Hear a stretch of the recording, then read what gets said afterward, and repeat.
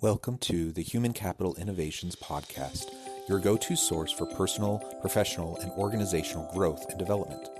We hope you tune in often for all things people management, organizational development and change, organizational leadership, and social impact related.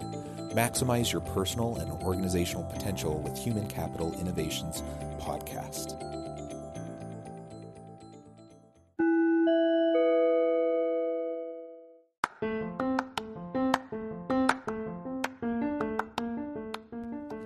Welcome to the Human Capital Innovations Podcast. In this HCI podcast episode, I talk with Rick Terrien about why the narrative about older workers is upside down.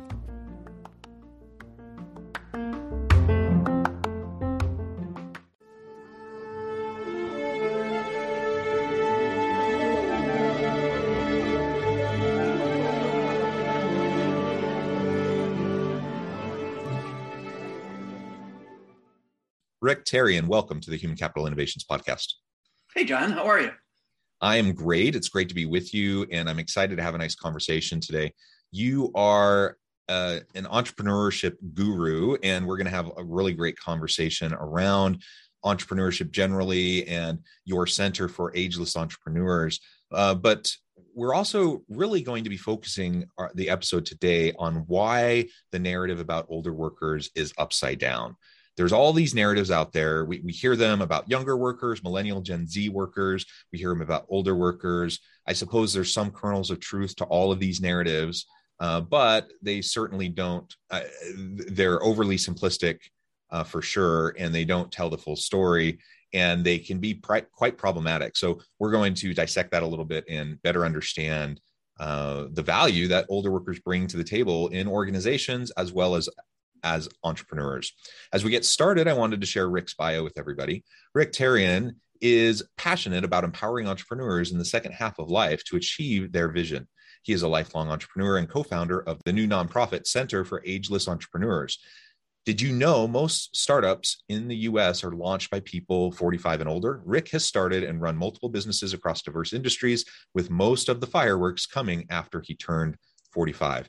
What a wonderful background. I'm super excited to dive on into this. Anything else you want to share with listeners by way of your background before we launch in? No, I think let's just launch. This is going to be fun, John. Okay. Well, so I would love to hear a little bit more about your passion around entrepreneurship. And like you say in your bio, many businesses across diverse industries. Maybe just give us a brief, couple minute sketch of the trajectory of your career and why you became so passionate about entrepreneurship, some of the endeavors you've been a part of, and why this has moved you into what you're doing now.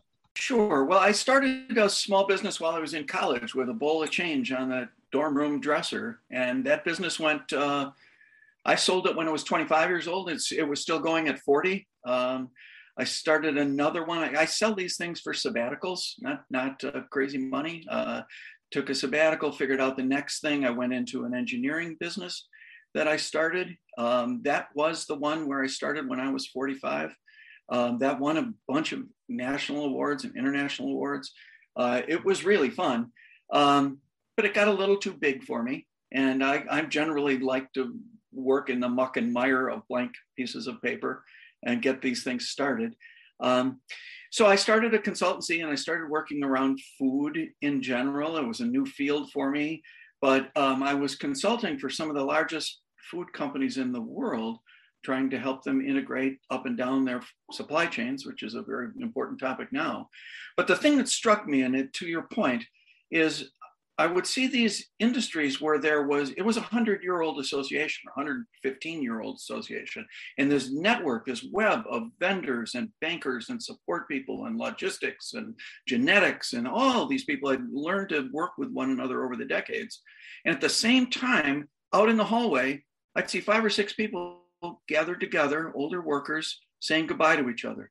And they're walking out the door because they had hit 64, 65, some mandatory piece that everybody just assumed they had to go. So they got the watch and they're walking out the door. And I'm thinking, this is one of the dumbest things I have ever seen in my life. Here's all this industry knowledge and networks and know-how walking out the door. I mean, that's just dumb. Think of if all of those people could have stayed connected to the mothership, the corporations they grew up with, or this industry, and go out and be supported by their industry and start little small scale brush fires all over, little startups that would gather intelligence and information about markets that these big behemoths couldn't buy for $1 billion. And these are sending people back into markets that they love and communities they love. I mean, what's wrong with that? Why are we doing this? This is just dumb. We're all leading and living longer lives. It's not for everybody. There's some people who aren't going to want to do this, but there's many people who do want to continue to make a contribution. And I'd like to help put an infrastructure in place for that. Yeah, well, that's wonderful. And you're absolutely right. I mean, we know over the last decade, really over the last 2 decades, we've continued to see the average retirement age bump up higher and higher. So people are working longer, and there's a variety of reasons for that. But one very practical reason is people are just living longer. And so you're going to work longer. If people are staying healthy longer and are able and capable, why not? They have all this experience, all this knowledge, all the capabilities. Why not? And to your point, everyone wants to live a life of meaning and purpose and fulfillment. And, I still have a long time before I get to the point of retirement, but sometimes I stop and think about it. And it doesn't sound very appealing to me at the moment, simply because I think I would go crazy if I had just stopped doing stuff. I'm like, what would I do with my time? And I know there's lots of things you can do, and I know people love retirement. But I think your point is it doesn't have to be an either or. You don't have to go from like the hustle bustle of corporate America, working crazy hours, and then all of a sudden drop off the cliff and like go from 100 to 0 in 5 seconds. You can scale back. You can do side hustles even in retirement years. There's all sorts of things you can do. And it's really a great loss for the workforce, for industry, for corporations, when we lose all of this institutional knowledge, all of this experience, this wealth of knowledge, experience, wisdom, and everything associated with what these companies are trying to do. Well, just in the United States alone, in this demographic, 45 to 70, 65 in there's 100 million people, and 25 million of them, when surveyed, a quarter of them said that they would like to continue on and start their own small enterprise. Well, if you do 25 million people times 30 years of work experience, which is typical, that's 750 million years of human talent. I mean, this is just nuts that we're not putting that to use. And the other half of that equation, to your point about the styles of businesses that they could go into, you don't need to get yourself on the cover of magazines for this. When I was doing the research for the book, there was pre-pandemic, there was 32 million total businesses in the United States. And of those, 25 million, over 75%, were one-person businesses. Now, granted, they don't generate the big revenues and the investment and all of that stuff. But if you're one of those and you're making a contribution and you're continuing to live your life in a way you want it to, you find tell me something wrong with that. Most of those one-person businesses also, U.S. Census Bureau say, don't necessarily work full-time. They pick up gigs when they want. They put themselves in the game when they want. They make partnerships with others, which is what I'm working on. It's a golden age of entrepreneurship and talent, and we just need to get people thinking the right direction. Yeah, and I don't know the current stat, but what I've heard repeatedly in recent years is something around 80% of the workforce in the United States works for small businesses.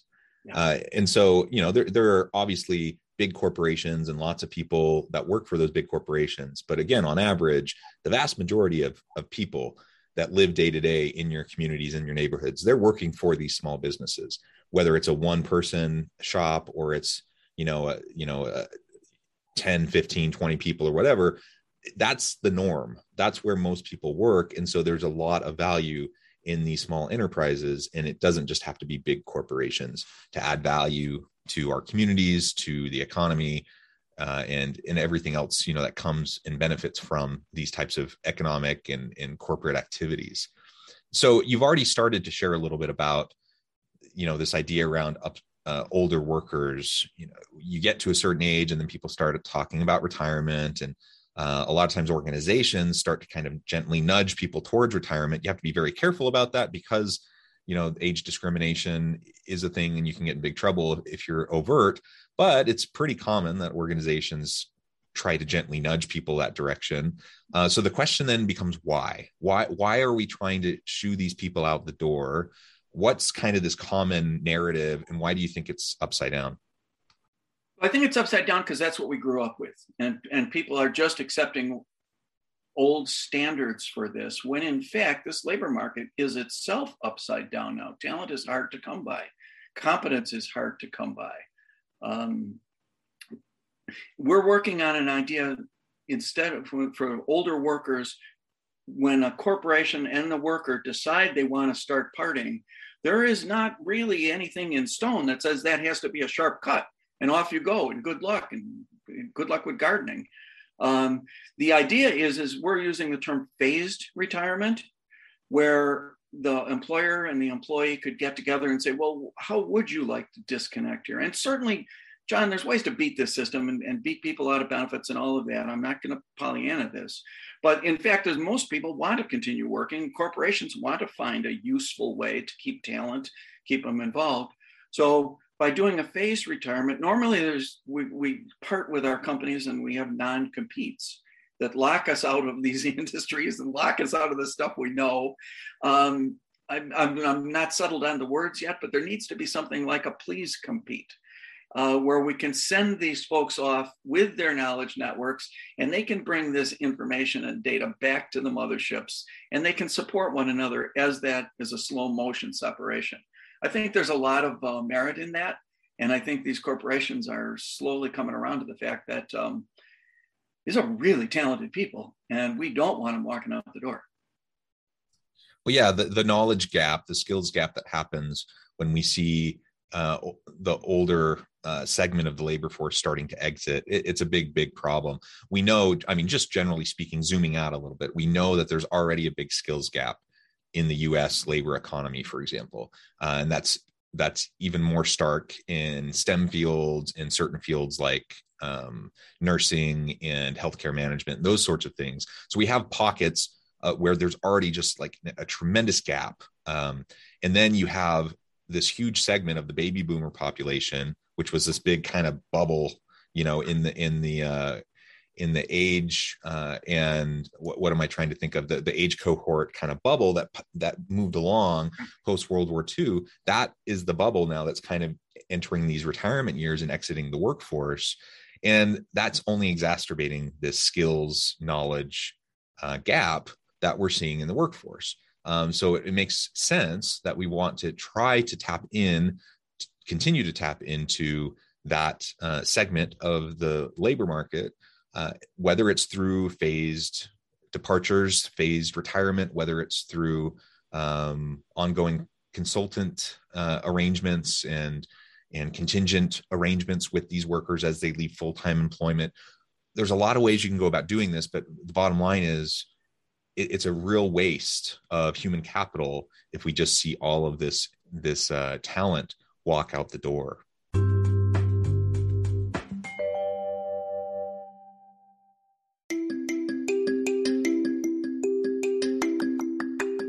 I'm excited to announce the publication of my new book from HCI Press, Bluer Than Indigo Leadership: The Journey of Becoming a Truly Remarkable Leader. Early in my adult life, I learned about an Asian proverb that translates as bluer than indigo.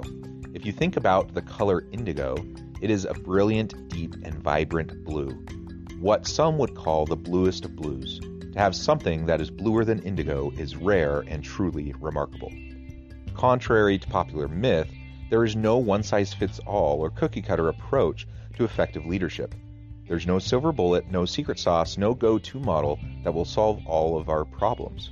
The truth is, great leaders have all had their unique strengths and flaws, and have all had to discover and then pave their own distinctive path in their life's journey to fulfill their leadership potential. Bluer Than Indigo Leadership will help you discover your own path and explore those ordinary, everyday actions that will help you respond to an uncertain future and produce extraordinary results for individuals, teams, and organizations.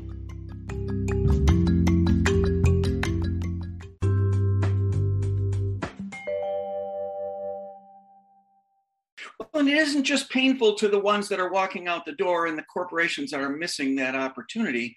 There's trillions of dollars at stake in new products and services for this age group. And several really solid venture funds have been set up to do this. One of them is a gentleman named Alan Petrikoff and Abby Miller Levy, who started one called the Venture Fund. It's called a Primetime. And I'm going to quote Ms. Levy very quickly here, but it speaks to the value of staying in the game, keeping people in their skill sets available to the wider audience for the rest of the economy as well, not just the closing end of it. But her point is, if you're starting a new business, go find an experienced professional who's been in the industry for 20 or 30 years. You're starting for 20 or 30 years of the industry you're starting your startup in. Go find a co-founder that has experience, the network, the understanding, and frankly, the relevancy to the end user that looks like them.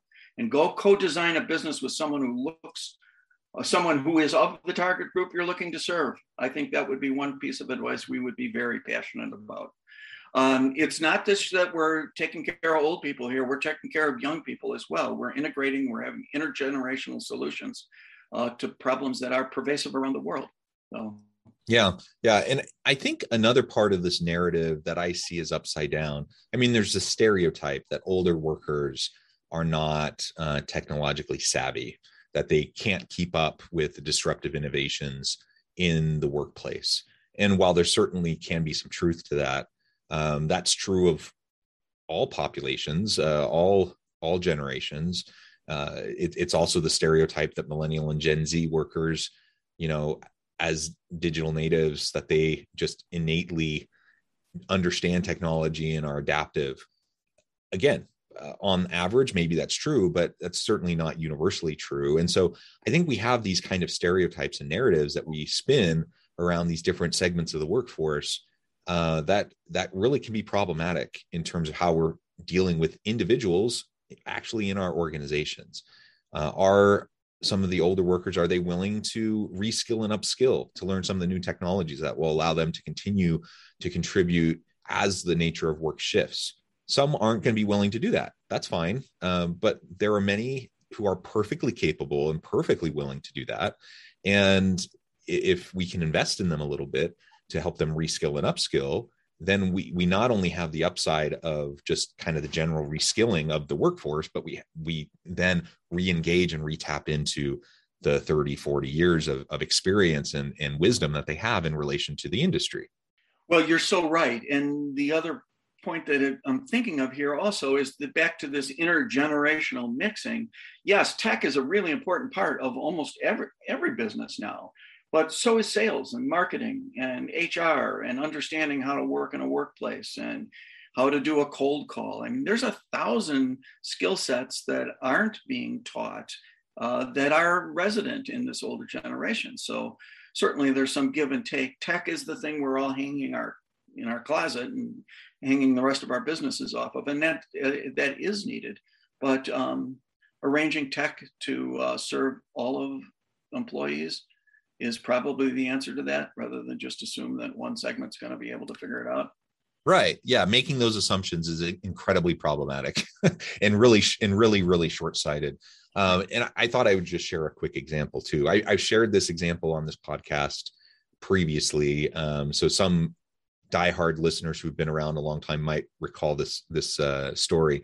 But years ago, this was probably 10 years ago or so, it was around it was post 2008 recession. So it was probably 2009, 2010.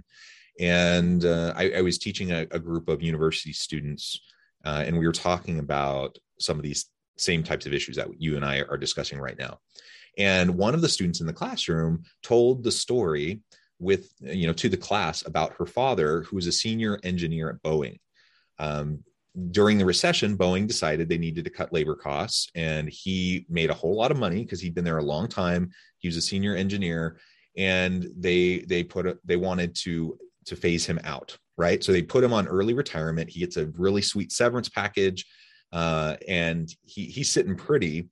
The problem was, as soon as he walks out the door, within a matter of like 3 years, they just churn through replacements. Like nobody's sticking. Nobody knows what he knew. And they can't figure out how to do what he was doing. And so there's this huge bottleneck that's causing all these problems. So they not only have his replacement, his full-time replacement, he got early retirement and this huge severance. Now there's a replacement. They churned through several people. They hire him back on as a consultant, making way more than he was making when he was on the payroll as a full-time employee. And think of all of those costs that Boeing incurred simply because they were a little short-sighted about how to deal with this knowledge transfer of this older employee as he was, getting to the later years of his career. I think it's a prime example of exactly what you and I are talking about today, and it's avoidable. We don't need to find ourselves in those kinds of traps. We don't need to have all those expenses and costs and lost productivity and just everything that was associated in that example. Right, and while he did get those sweet severance packages on his way out, and he still has those in the bank, but now he's got maybe the greatest reward of all. He's got control over his own time. That's what we all wish for throughout our careers, no matter when we are, as young parents, all the way up through grandparenting. It's the control over your time that is really the benefit. And now he's got his severance package and he's got control over his time, and he gets to set his schedule and work when and for who he wants to. I mean, that's a happy ending. Yeah. And that's one example of many that I'm aware of, similar types of scenarios where simply this knowledge transfer didn't occur, where organizations, in an attempt to cut labor costs, there's this idea that, we have these older employees, they've been around a long time. We have to pay them a ton because over time their salaries have grown and it's more expensive to provide benefits for them. And so we'll let them go. We'll pay a severance. We'll get them off our books, and we'll just hire some younger person out of college for way less money. And it's a win-win for everyone. That's the thinking, right? Tell me what's wrong with that thinking. It's a win-win for everybody but the corporation, right? You want to continue just doing training your whole life, that's fine. And there will certainly be churn in here, but why don't we do it a little more humanely and give everybody the chance to continue making contributions the way they want to? And we're going to need to do that with our younger workers as well. I mean, they're in the catbird seat right now, just like people with skills that are older. And that's one of the reasons we're putting together the Center for Ageless Entrepreneurs. It's for that 25% that wants to still keep going, or who wants to learn about entrepreneurship in the second half of life and have a peer-to-peer network to help organize that among themselves. That's the way to scale this thing. Yeah, I love it. The other piece of all of this that we've been discussing, and it's not necessarily unique to older workers, this older demographic, but we've seen a steady increase in the prevalence of the gig economy, of contingent workforce and distributed workforce over the last 20 years. It's accelerated over the last 10 years. And then during the pandemic, it just shot up. Right. And so we've seen this acceleration, and people are more and more comfortable with all these technologies that maybe 18 months ago, they weren't keen on utilizing. Right. And what we see is, whether we're talking about young people who want to be digital nomads and just kind of be their own boss and work when they need to and roam and go wherever they want and work from wherever they want. We're talking about an older worker who wants to phase out of corporate life and maybe start their side hustle and do their own thing on their own terms, on their own time.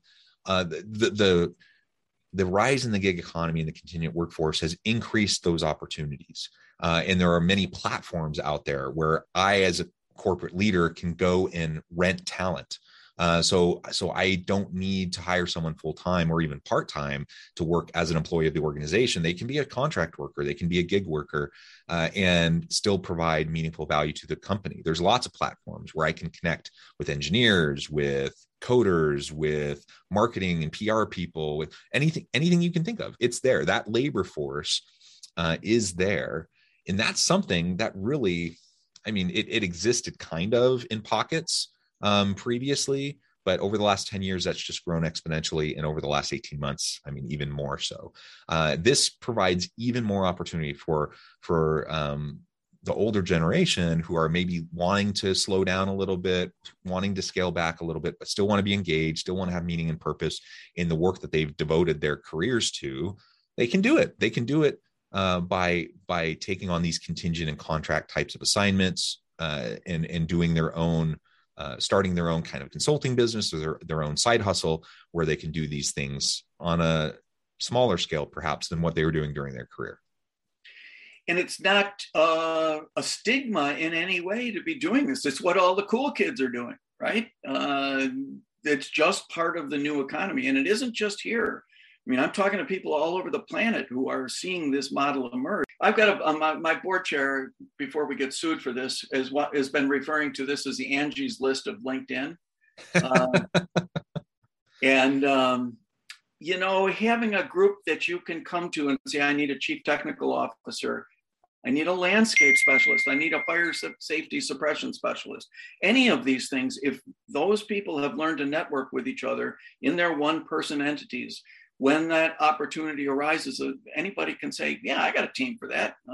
Give me a couple of days, I'll put this together. The team can go out. Hopefully there's a champion on the ground at wherever that project is that they can advise. And then one by one, they can blend back into the network. It's almost a perfect scenario for continuing at your own pace. Yeah, I love it. Well, Rick, it has been a real pleasure. I note the time. It has flown by. This has been a really fun conversation. Before we close, I wanted to give you a chance to share with listeners how they can get connected with you, learn more about the Center for Ageless Entrepreneurs, anything else you would like to share with listeners by way of closing. And then we'll do the final word on the topic for today. Great. Thank you. Yep. The website for this new network is agelessentrepreneurs.org. It is a 501c3 nonprofit organization.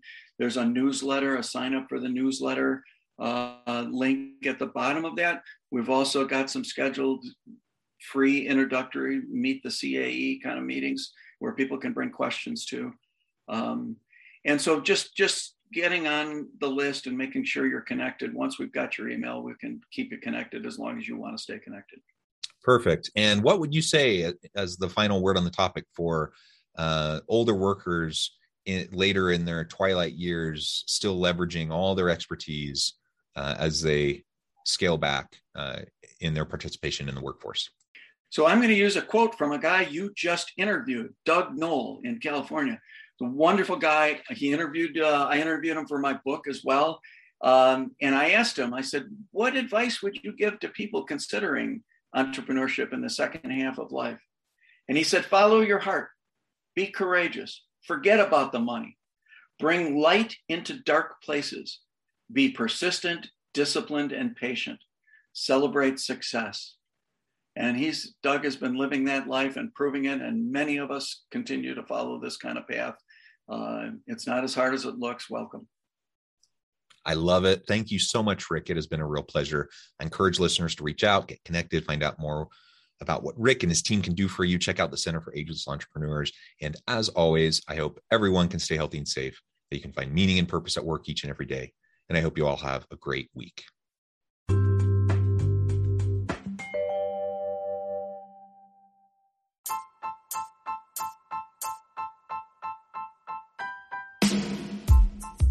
The alchemy of truly remarkable leadership. Ordinary, everyday actions that produce extraordinary results. Consider how the nature of work has shifted over the past 50 years. With increased globalization, rapid technological advancement, and the shift in economic composition, the average job of today looks very different than the average job of 50 years ago. What will the jobs and organizations of tomorrow look like? Moreover, what does this all mean for organizational leaders? What are the core competencies and capabilities of organizations and their leadership that are prepared for continued disruption and geopolitical and socioeconomic shifts? Regardless of what the future holds, increasingly, leaders need to be socially minded, data-driven, decisive, champions of talent, and disruptors of the traditional notions of leadership, teams, organizations, and work. The alchemy of truly remarkable leadership will help you to explore your own leadership competencies and capabilities and consider ways to apply and implement them into your workplace and personal life.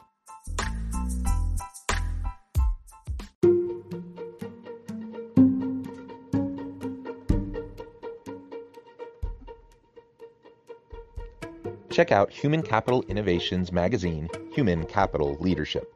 Human Capital Leadership is a free, interactive e-magazine with the mission to help individuals, leaders, and organizations find innovative approaches to maximize their human capital potential. We publish issues quarterly in August, November, February, and May. Take a look at the latest issue and let us know what you think.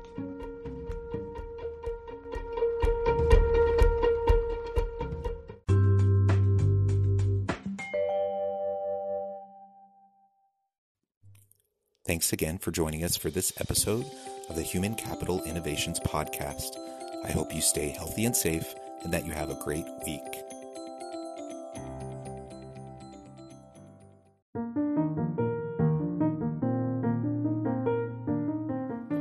Check out our new weekly LinkedIn newsletter, Alchemizing Human Capital, exploring industry trends via original research and interviews with executives and thought leaders from across the globe. We look forward to having you join us.